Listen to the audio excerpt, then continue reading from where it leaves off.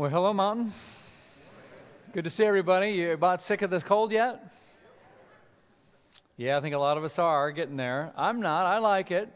My dad in Minnesota, it's funny, I couldn't find the email here, but it was kind of funny. He's like, it's very nice here. The weather's fine. I would like it to get above zero someday. But so everything's relative, it's cold and snowy here and so forth. Maybe you can relate a little bit to this little guy on the screen. Everybody watch the screen here. Just watch real quick.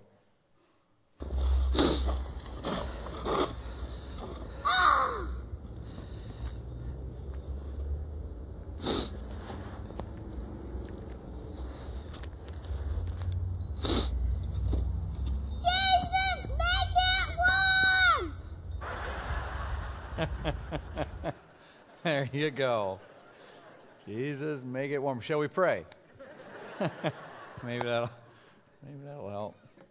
So yeah, you feel that way sometimes, don't you? Just have enough of the snow and the cold and the shoveling and no more shoveling. Just imagine, we kind of picture these days of the summer, and the grass is green, the sky is blue, and the kids are running around in their swimsuits, and it just, we kind of look forward to that. What we forget is when we get there, July 18th, it's like, oh, it's so hot. It's 90 degrees, it's 90% humidity. Yes, God, I wish we could just get some cooler weather around here. We're kind of hard to please that way.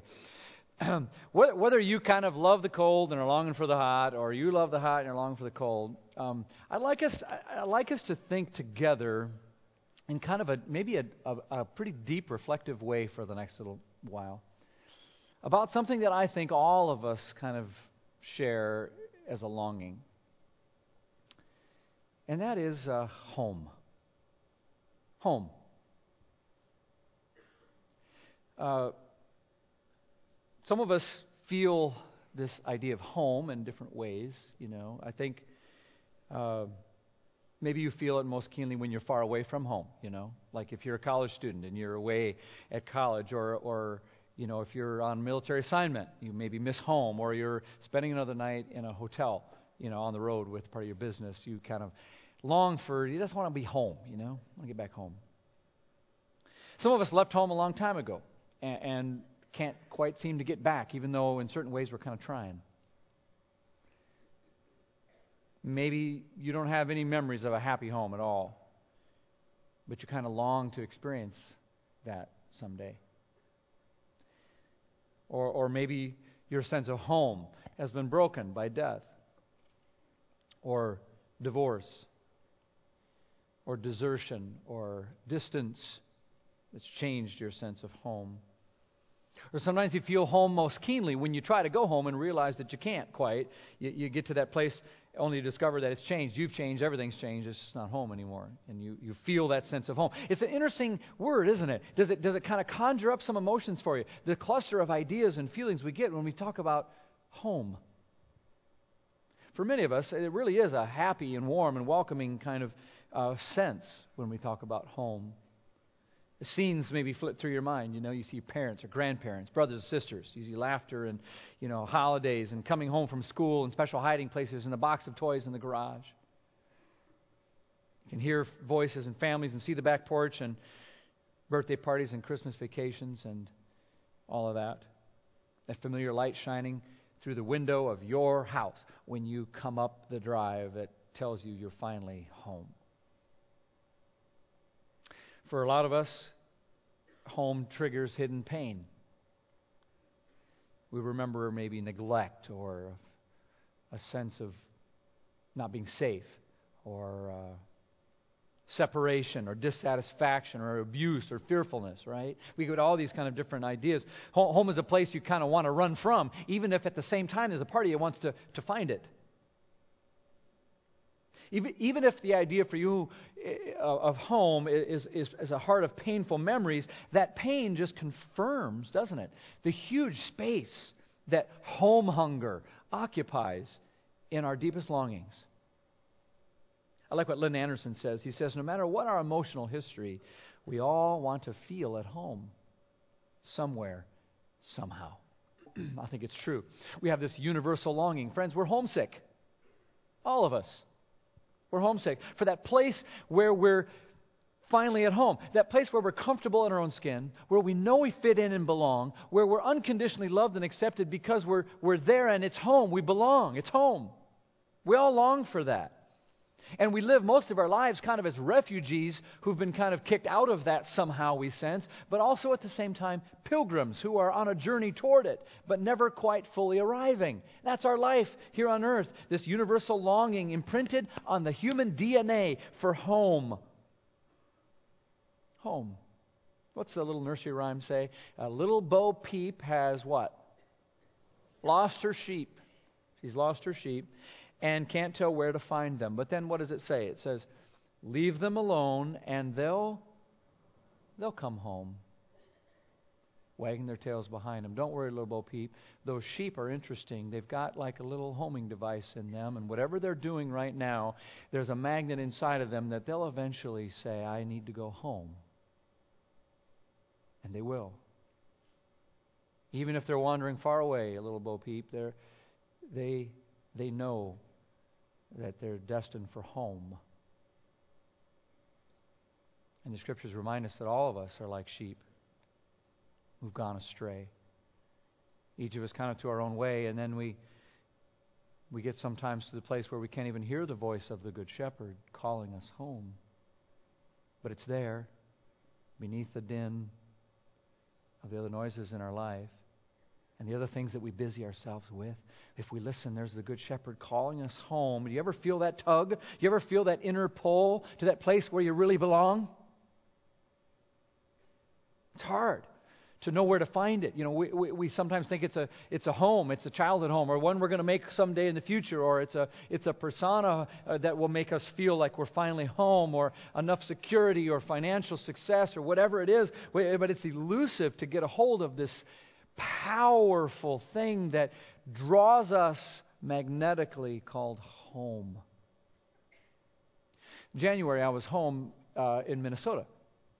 A lot of you know that's a stomping ground for me, where some of my earliest memories were formed. And I was in Minneapolis and had an hour or so, and I thought, well, you know what? I don't know why exactly, but I felt this tug to go back and drive by and revisit my childhood home, the place where I lived my first 7 years, 1823 Talmadge Avenue, southeast, not too far from the University of Minnesota, downtown Minneapolis. And I can close my eyes, I can see that place. You know, I can see the stucco. I can see the front porch where we stood for pictures, you know, me about 5 years old with those baggy jeans. I can see the sidewalk out front where my sister on her pogo stick and me on my big wheel. I can see it all. It's just there plain as day. I can see that huge, expansive yard we had in the side yard where we played big games of football and kickball. It's all there. I can see the cul-de-sac where my mom helped me learn how to ride a bike. I had to ride my cousin Mary's bike. It was a girl's blue Schwinn, which was very embarrassing with the low bar, until I fell a couple times. I realized, well, that wasn't all bad.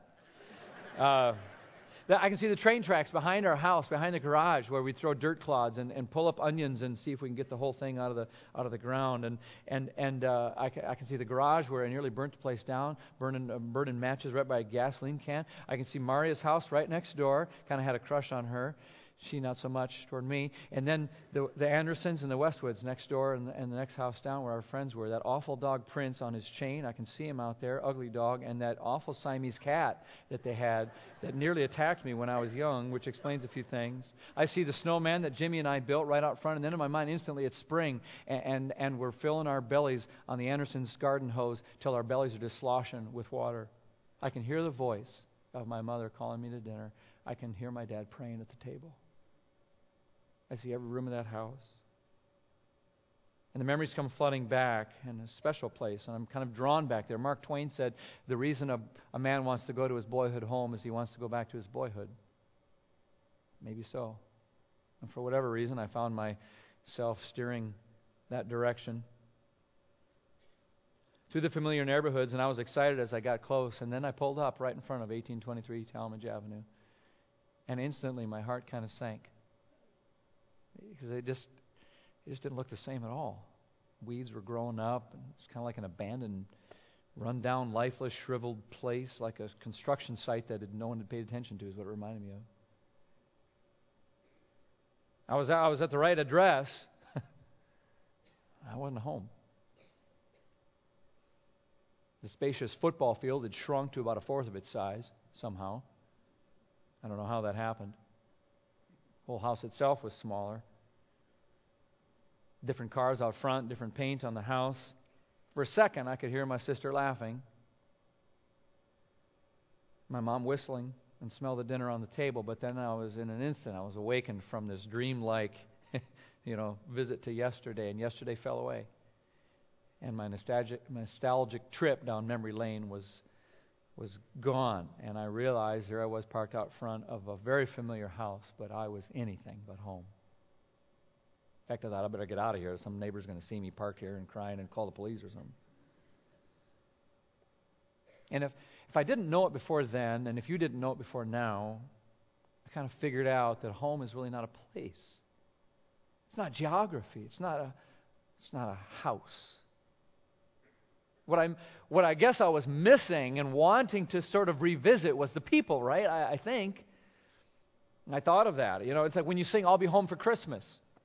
You don't mean the house necessarily. If your parents move to L.A., you go there, and if everyone's there, it's still kind of home for Christmas, right?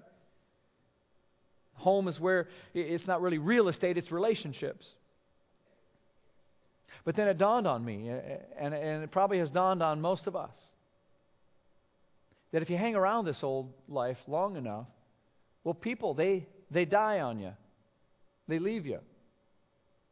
You raise kids in a home, and they grow up and move away. Your parents die, your siblings die, and families fall into their place in history. And this elusive sense of home is still out of our grasp one day. So sometimes we cling to someone, any one person we might be able to find, someone who we believe won't leave us, a spouse, a dog, a significant other, you name it. But even then we discover that home is not a person. Because even that, the most significant of relationships, the best of marriages, the closest of friendships, leaves us partly lonely. Listen to Henry Nouwen. He says, "We desire to break out of our isolation and loneliness and enter into a relationship that offers us a sense of home. In this person, in this relationship, I will finally experience belonging, a feeling of safety, a sense of being well connected. But when we are lonely and look for someone to take our loneliness away, we are quickly disillusioned. The other, this person, who for a while may have offered us an experience of wholeness and inner peace, soon proves to be incapable of giving us the real and lasting happiness we seek. And instead of taking away our expectation that another human being will fulfill our deepest desires, the pain just grows even greater because we're confronted with the limitation of what a human relationship can really provide for us." Home. It's not a place, is it?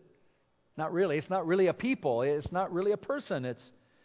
It turns out that no earthly place and no human people or person can provide the intimacy and the connectedness and the belonging and the love and all those things that we associate so strongly with home and which drive us. No human person, no earthly place can provide it.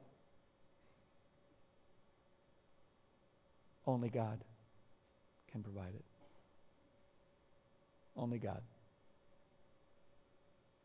It turns out this thing that every one of us feels, that we're trying to recreate in home and find and grasp for, can only be found in God. Augustine said it this way in the 3rd century. He said, "God, you've made us for yourself. You made us for yourself. And our souls are restless until they find their rest in you." Your soul is restless, as is mine, and a part of that restlessness we express in this idea of homesickness, this sense of quest. And we come full circle to realize that home, the thing we long for the most, that we believe might be found in a place or a moment or a persona or a person or a group of people. It's not. It's a presence. It's God. What we're all looking for is God. To be home. to be loved and belong and to connect. Memories of childhood warmth or memories of terrible trauma from the past, they're all just the same, that they drive us to God. And in fact, we can't really ever fully get home in this life. And it's a reminder that our home hunger is for something beyond this life, a God who's bigger than this old world. And when you think about the story, that's what we've been doing. We've been talking about our story and God's story through time. And it's really the tale of a God, it turns out, who longs for us. And people who long for Him, but who, like ships in the night, can't always seem to get their stories to connect. So where's your story these days? Is the homesickness that you feel allowing you to set your life priorities and your sense of ultimate to drive you to the one that will help you finally be at home? Or is your story unfolding in another way, so there's another plot that's dominating what your life is about? You know,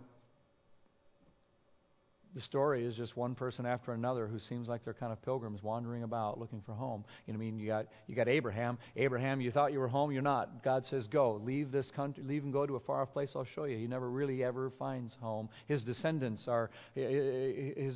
wander over to Egypt, and they're stuck there. And then Moses, you know, he talk about a wanderer and a person who's homesick. He grows up in Egypt. That's not his home.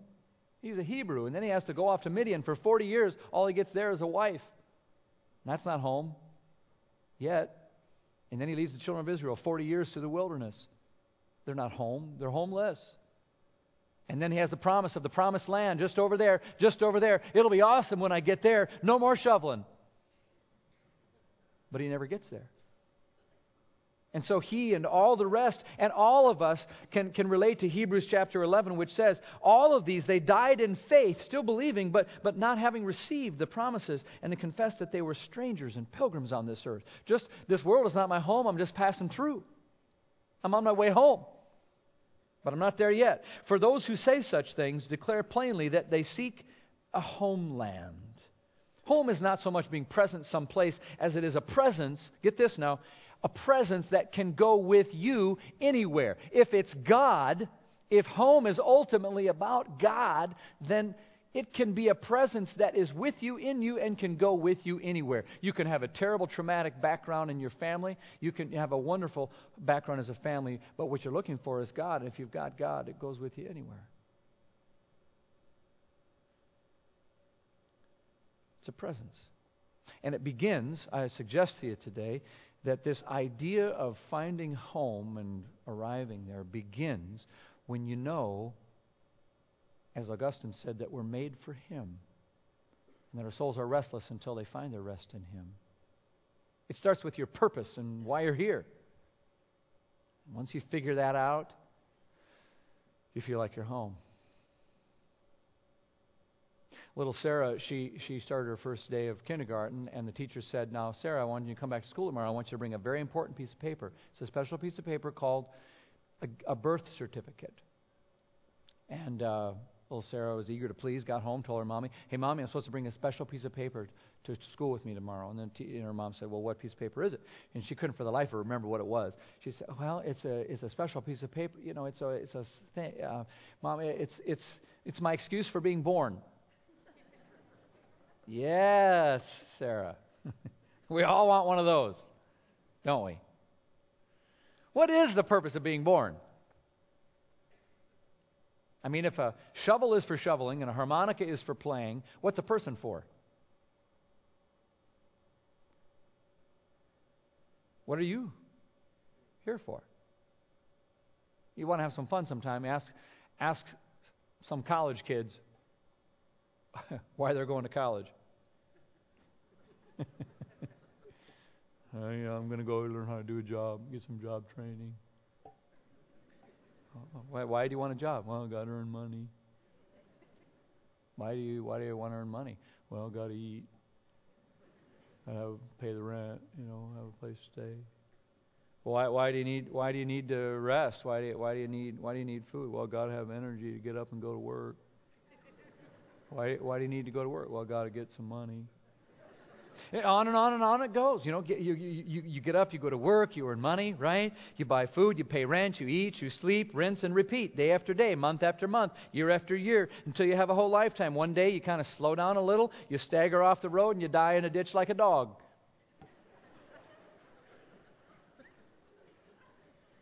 Harry Emerson Fosdick says that the reason we make so much noise and blow all those sounds and things on New Year's Eve is to drown out the grim sound of the grass growing on our own graves. Aside from being a real pick-me-up, I think he's on to something. Because it's depressing. Campolo says it this way. He says it's like our impending death is out there, and it's kind of like we don't want to pay attention to it because it'll force us to think about why we're here. So it's like a note that's stuck on an instrument in a whole orchestra, and it's just like it's off chord and it's just blaring. But we don't hear it most of the time because the rest of the orchestra is playing, and our life just moves on, and the crescendo comes. But when the crescendo dies down, and one by one the instruments of our life begin to fade out until there's just that one loud note that's stuck on, it fills up the whole sky, and we can't get away from it.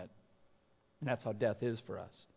Eventually it comes. You can ignore it for a while, but eventually you can't. Lynn Anderson says this: I've come to believe that it is not the thought of dying that terrifies us so much as it is the thought that we might never really have lived first. That we will come to the end of life having found it sort of pointless or being full of regret, never having had that sense of ultimate purpose. Never having really been alive for the reason you were put here. Perhaps all of our longings for home are really longings to fulfill the purpose that we're put here and the meaning of life. I invited you to reflect with me a little bit today, so is it okay if we think for a second about what the meaning of life is and why you're here? And what's behind this hunger for home?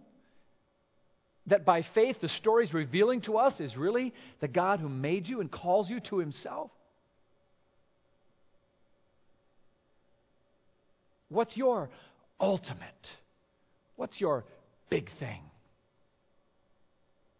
What do you put first? What's most important to you? When your priorities shake out, what would someone say if they looked at your life? What are you seeking? What are you most hungry for? If you were going to draw the win for your life, what does it look like? What's the win? For some, we're all over the map on this. It's safety and security for some. They just want to get through life without too many bumps and scrapes, not too much pain. So you put a bike helmet on your kid, you wear your safety belt, go the speed limit, don't take too many risks, save 10%. Or for others, it's love, and we go clamoring for love and cling to this person or this pet or whatever we have. Happiness, success, the drug scene, whatever it might be. What's your ultimate, whatever your first big thing is in life? That's your ultimate. Whether it's a big splash or making a lot of cash or making a mad dash to the finish line, I don't know. But it's important that you figure it out, because whatever your ultimate is, it will drive how you live your life and why you think you're here, and it'll determine whether you ever feel at home. So if you pick the wrong ultimate, you'll spend a whole lifetime trying to achieve it or find it or grasp it, and it'll be like driving back to 1823 Talmadge Avenue. You'll sit there and you'll look and you'll feel wistful and regret. And you can live your whole life that way if you want.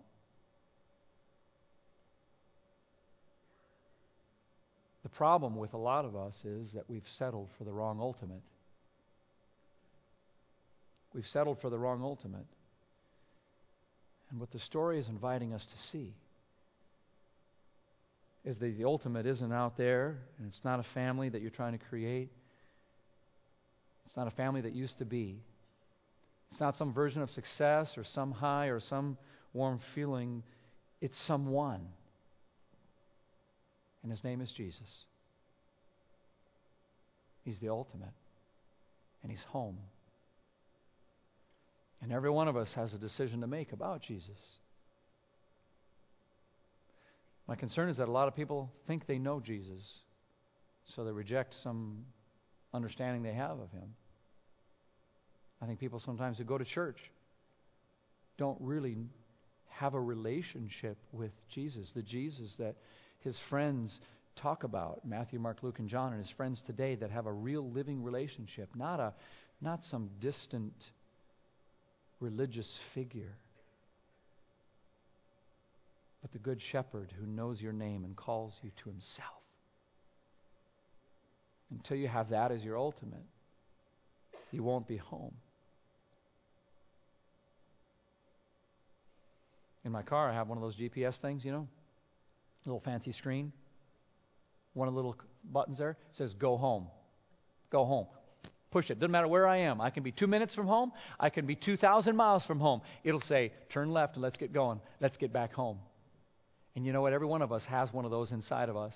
That homing device that little Bo Peep's sheep have, you have in us. We have a go home button. And the story is helping to lead us home. It's trying to help guide us so that your story in the future pages will lead you back to the place you were always meant to be. And that's with God. So where are you now in your relationship with God? Is He your ultimate? Are you walking with Him in a way that it feels like you're home because you're communicating through prayer, you experience His presence, you have a deep sense of peace about your life?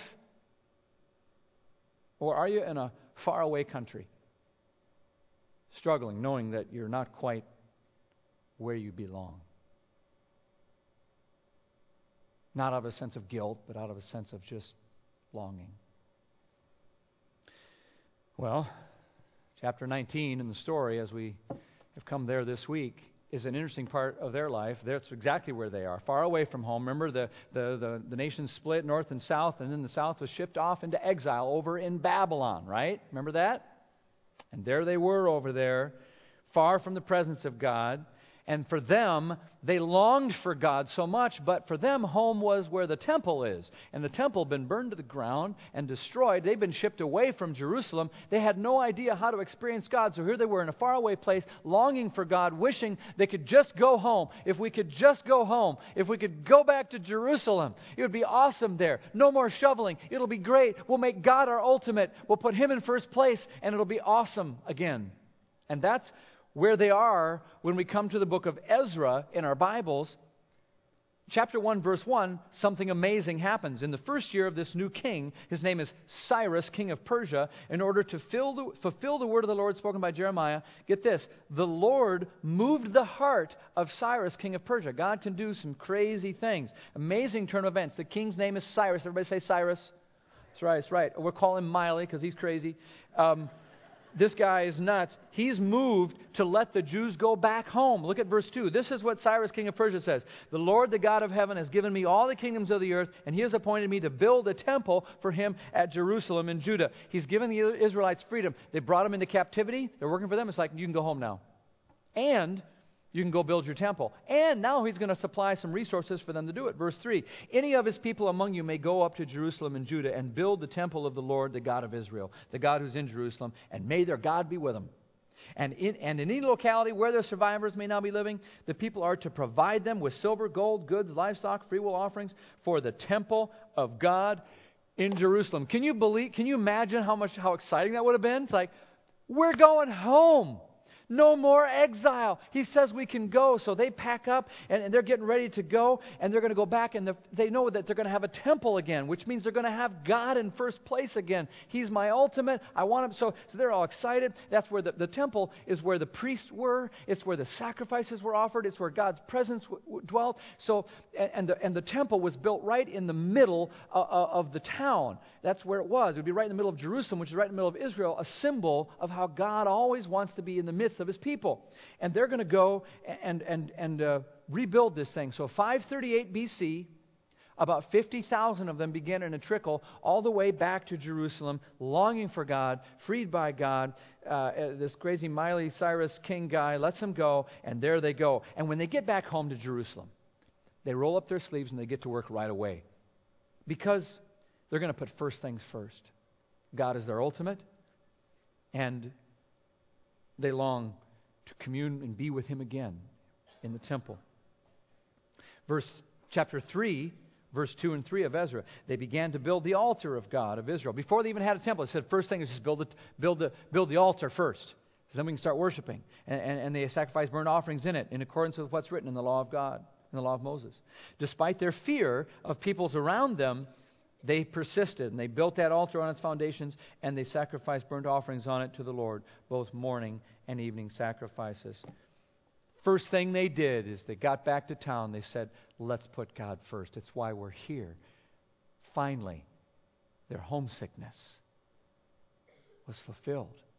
They were home. They put God right in the center of their lives, and they started strong. But then life got in the way. There were some dissenters who didn't like what they were doing. Some other people, kind of external forces that came into play that sort of got them distracted a little bit. Dissenters. Some of them were people who were still in Jerusalem who never left. They never got exiled. They just stayed back. And they didn't understand all these new refugees coming in that thought they were in charge and building this temple. They didn't like it, so they were kind of dissenters. And then there was the problem to the north, the Samaritans. And this was the beginning of a very long-term and bitter rivalry that began during this time period. The Samaritans offered to help build their temple. We'll help you. They extended their hand of friendship, but it quickly curled to a fist because Zerubbabel, who's in charge of the temple, said no thank you, because they saw the Samaritans as kind of half-breeds. And so not only did the Samaritans go off and build their own temple at Mount Gerizim, they did everything in their power to slow down and dissuade the progress on the temple. And so there were these external dissenters, people that got in the way. And then internally they had some of their own distractions with their priorities. Not just people from outside, but priorities from inside. They kind of got distracted with life and their own projects, and they lost some of their motivation, and their focus evaporated. They began to give less and less attention to the house of God and more attention to their own personal projects. And we can relate to that, can't we? Finally, we decide we're going to put God first again. We're going to put Him on top. We're going to get home with God, make Him our ultimate, but then life gets in the way. And sometimes it's from dissenters, other people who pull you off the path. Is that happening with you? Someone or some group of people that are pulling you off your path to God, even though it's the path home? Or it's the internal distractions of our own mixed up priorities where we lose focus and life gets in the way. And usually these things happen slowly over time, don't they? They don't usually happen in a moment. They happen kind of like a slow fade of our zeal. Rick Warren said he woke up one day and he realized he was way overweight. He told his church, as your pastor, I've only gained a couple of pounds a year, but I have been your pastor for 35 years. And you wake up one day and you say, my goodness, how did I get here? And isn't that the case with us spiritually? Have you ever said that to yourself? Oh my goodness, how did I get here? When you finally have a moment of recognition about where you are. And the answer is usually just a little bit at a time. We usually don't have big blowouts spiritually where our tire just goes off and the wheel and the car comes to a stop. Usually on our way home, it's a slow leak, isn't it? C.S. Lewis said it this way: if you put first things first, you get second things thrown in. But if you put second things first, well, then you lose both first and second things. Are you putting first things first in your life? The people, they began well, but they lost their focus from dissenters and distraction. And pretty soon they just stopped working on this big thing for God. This big thing for God became a little thing to them. Whenever that happens in our life, we're in trouble. A week passed and nobody was doing anything on the project. Then a month, then a year, then 2 years, then 5 years. Weeds are growing up. It looked like an old abandoned construction site. They went home to this beautiful thing, and then it, before long, looked like 1823 Talmadge Avenue.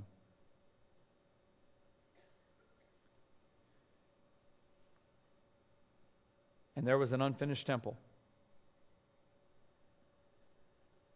right in the middle of all their good intentions. 16 years it sat there on hold. Visitors passing by saying, well, their God must not be very important to them. Enough time for a whole generation of children to grow up and draw some conclusions about that abandoned project and think, well, our parents don't care very much for God. Some of you grew up in homes like that, where the temple was unfinished for a long time, and you learned some things about where the real priorities in life are. And now you have to decide. This is your story that's being written now. Are you going to be the same? Leave the temple unfinished? Sort of pretend it's a priority, but never really get around to it? It reminds me of the scriptures from Revelation 2 where Jesus is saying to us and to the church at Ephesus, I hold something against you. You have forsaken your first love. You've forsaken the love you used to have. Remember, you used to have this ideal of pursuing me. That was the homesickness you were going to fulfill in me. But consider now how far you've fallen. Consider how far you've fallen. And then he says, repent. In other words, turn back to me. Come home. These are exactly the words that we need to hear today. They're the words, by the way, that Haggai brought to the people of Israel back in those days. He says, this is no time for you to be, paneling your houses and paying attention to all your projects and running about doing all the things you do while the house of God remains a ruin. Verse 9, he says, you expected much, but see, it's turned out to be very little. Your good intentions going home didn't really amount. What you brought home, I blew away. Why? Well, because of my house, which remains a ruin, while each of you are busy with your own house. We're all busy. What are you busy with? You busy with your house or God's house? What are you building? What's your ultimate? What's your first thing? Where's your priorities? Whose house are you building? In 2013, whose house did you work on? Yours or God's? What's it going to be in 2014?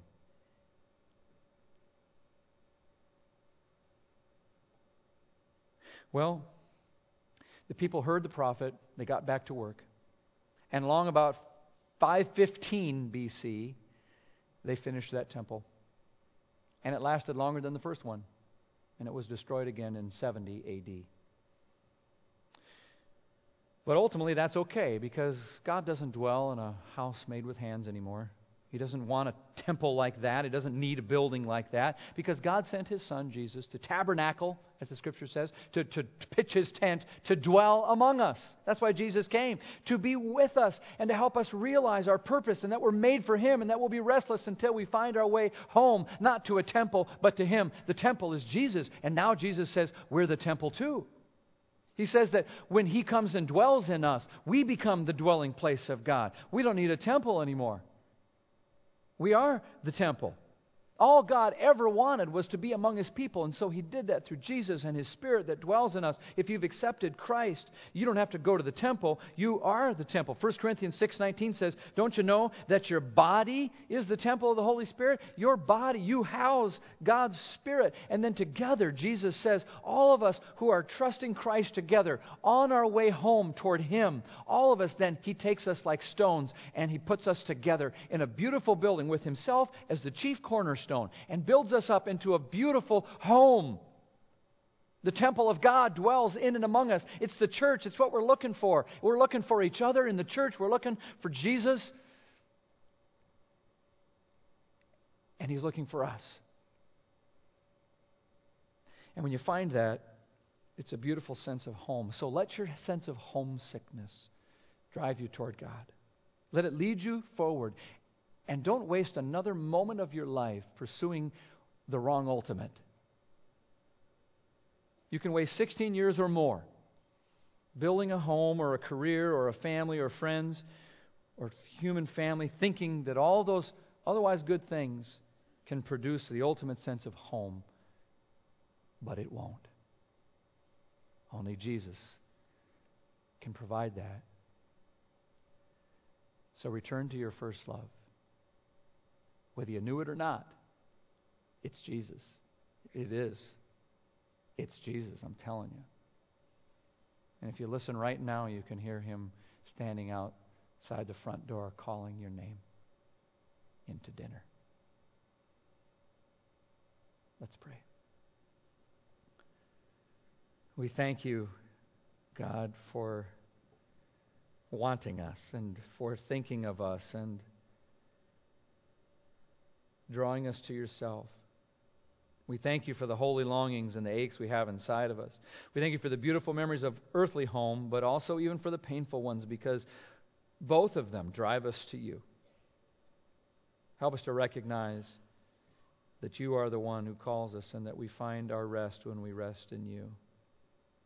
So come and be near us now, we, your people. Enter this temple, we pray. Amen.